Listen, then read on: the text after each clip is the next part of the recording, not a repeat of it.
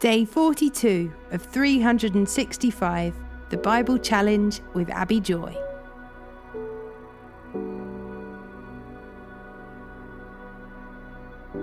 Psalm 20, verses 1 to 9. In times of trouble, may the Lord answer your cry. May the name of the God of Jacob keep you safe from all harm. May he send you help from his sanctuary and strengthen you from Jerusalem. May he remember all your gifts and look favourably on your burnt offerings. May he grant your heart's desires and make all your plans succeed. May we shout for joy when we hear of your victory and raise a victory banner in the name of our God. May the Lord answer all your prayers. Now, I know that the Lord rescues his anointed king. He will answer him from his holy heaven and rescue him by his great power. Some nations boast of their chariots and horses, but we boast in the name of the Lord our God. Those nations will fall down and collapse, but we will rise up and stand firm. Give victory to our King, O Lord. Answer our cry for help.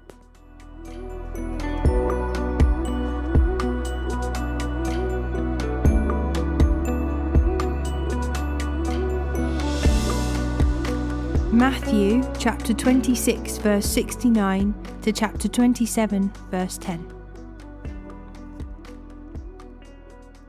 Meanwhile, Peter was sitting outside in the courtyard. A servant girl came over and said to him, "You are one of those with Jesus the Galilean." But Peter denied it in front of everyone. "I don't know what you're talking about," he said. Later, out by the gate, another servant girl noticed him and said to those standing around, "This man was with Jesus of Nazareth."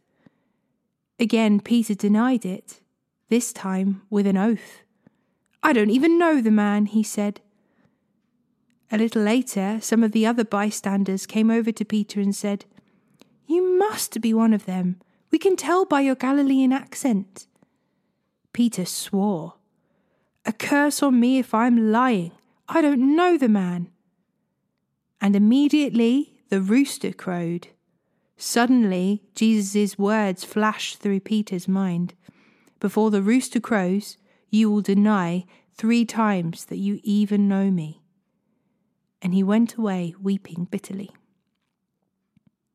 Very early in the morning, the leading priests and the elders of the people met again to lay plans for putting Jesus to death. Then they bound him, led him away, and took him to Pilate, the Roman governor.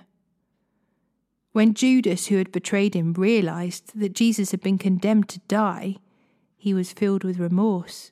So he took the 30 pieces of silver back to the leading priests and elders.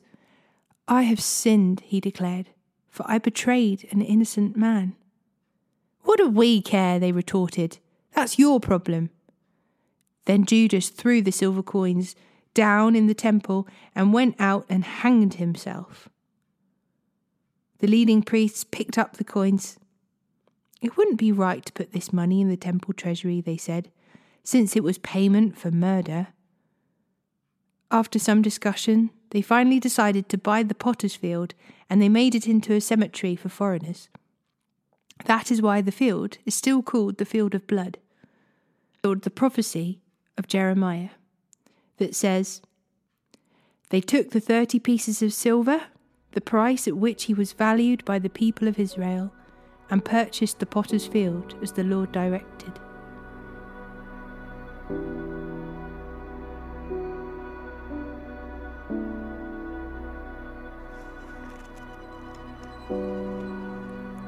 Exodus chapter 9 verse 1 to chapter 10 verse 29. "Go back to Pharaoh," the Lord commanded Moses. "Tell him, this is what the Lord, the God of the Hebrews, says. Let my people go, so they can worship me. If you continue to hold them and refuse to let them go, the hand of the Lord will strike all your livestock, your horses, donkeys, camels, cattle, sheep, and goats were the deadly plague. But the Lord will make again a distinction between the livestock of the Israelites and that of the Egyptians. Not a single one of Israel's animals will die. The Lord has already set the time for the plague to begin. He has declared that he will strike the land tomorrow. And the Lord did just as he had said. The next morning, all the livestock of the Egyptians died, but the Israelites didn't lose a single animal. Pharaoh sent his officials to investigate, and they discovered that the Israelites had not lost a single animal. But even so, Pharaoh's heart remained stubborn, and he still refused to let the people go. Then the Lord said to Moses and Aaron, "Take handfuls of soot from the brick kiln and have Moses toss it into the air while Pharaoh watches. The ashes will spread like fine dust over the whole land of Egypt, causing festering boils to break out on people and animals throughout the land." So they took soot from a brick kiln and went and stood before Pharaoh. As Pharaoh watched, Moses threw the soot into the air, and boils broke out on people and animals alike.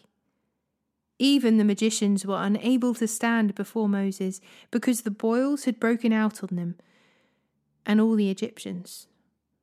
But the Lord hardened Pharaoh's heart, and just as the Lord had predicted to Moses, Pharaoh refused to listen. Then the Lord said to Moses, "Get up early in the morning and stand before Pharaoh. Tell him, 'This is what the Lord, the God of the Hebrews, says. Let my people go so that they can worship me. If you don't, I will send more plagues on you and your officials and your people. Then you will know that there is no one like me in all the earth. By now I could have lifted my hand and struck you and your people with a plague to wipe you off the face of the earth. But I have spared you for a purpose, to show you my power and to spread my fame throughout the earth. But you still lord it over my people and refuse to let them go. So, tomorrow at this time, I will send a hailstorm, more devastating than any in all the history of Egypt. Quick, order your livestock and your servants to come in from the fields to find shelter. Any person or animal left outside will die when the hail falls." Some of Pharaoh's officials were afraid because of what the Lord had said. They quickly brought their servants and livestock in from the fields. But those who paid no attention to the word of the Lord left theirs out in the open. Then the Lord said to Moses, "Lift your hand toward the sky so hail may fall on the people, the livestock, and all the plants throughout the land of Egypt." So Moses lifted his staff toward the sky, and the Lord sent thunder and hail and lightning flashed towards the earth. The Lord sent a tremendous hailstorm against the land of Egypt. Never in all the history of Egypt had there been a storm like that, with such devastating hail and continuous lightning. It left all of Egypt in ruins. The hail struck down everything in the open field, people, animals, and plants alike. Even the trees were destroyed. The only place without hail was the region of Goshen, where the people of Israel lived. Then Pharaoh quickly summoned Moses and Aaron. "This time I've sinned," he confessed. "The Lord is the righteous one, and my people and I are wrong. Please beg the Lord to end this terrifying thunder and hail. We've had enough. I will let you go. You don't need to stay any longer." "All right," Moses replied. "As soon as I leave the city, I will lift my hands and pray to the Lord. Then the thunder and hail will stop, and you will know that the earth belongs to the Lord. But I know that you and your officials still do not fear the Lord." All the flax and barley were ruined by the hail because the barley had formed heads, and the flax was budding. But the wheat and the emmer wheat were spared, because they had not yet sprouted from the ground. So Moses left Pharaoh's court and went out of the city. When he lifted his hands to the Lord, the thunder and hail stopped, and the downpour ceased. But when Pharaoh saw that the rain, hail, and thunder had stopped, he and his officials sinned again, and Pharaoh again became stubborn. Because his heart was hard, Pharaoh refused to let the people leave, just as the Lord had predicted through Moses. Then the Lord said to Moses, "Return to Pharaoh and make your demands again. I have made him and his officials stubborn, so I can display my miraculous signs among them. I've also done it so that you can tell your children and grandchildren about how I made a mockery of the Egyptians and about the signs I displayed among them, and so you will know that I am the Lord." So Moses and Aaron went to Pharaoh and said, "This is what the Lord, the God of the Hebrews, says. How long will you refuse to submit to me? Let my people go so they can worship me. If you refuse, watch out, for tomorrow I will bring a swarm of locusts on your country. They will cover the land so that you won't be able to see the ground. They will devour what little is left of your crops after the hailstorm, including all the trees growing in the fields. They will overrun your palaces and the homes of your officials and all the houses in Egypt. Never in the history of Egypt have your ancestors seen a plague like this one." And with that, Moses turned and left Pharaoh. Pharaoh's officials now came to Pharaoh and appealed to him. "How long will you let this man hold us hostage? Let the men go and worship their God. Don't you realize that Egypt lies in ruins?" So Moses and Aaron were brought back to Pharaoh. "All right," he told them, "go and worship the Lord your God. But who exactly will be going with you?" Moses replied, "We will all go, young and old, our sons and daughters, and our flocks and herds. We must all join together in celebrating a festival to the Lord." Pharaoh retorted, "The Lord will certainly need to be with you if I let you take your little ones. I can see through your evil plan. Never. Only the men may go and worship the Lord, since that is what you requested." And Pharaoh threw them out of the palace.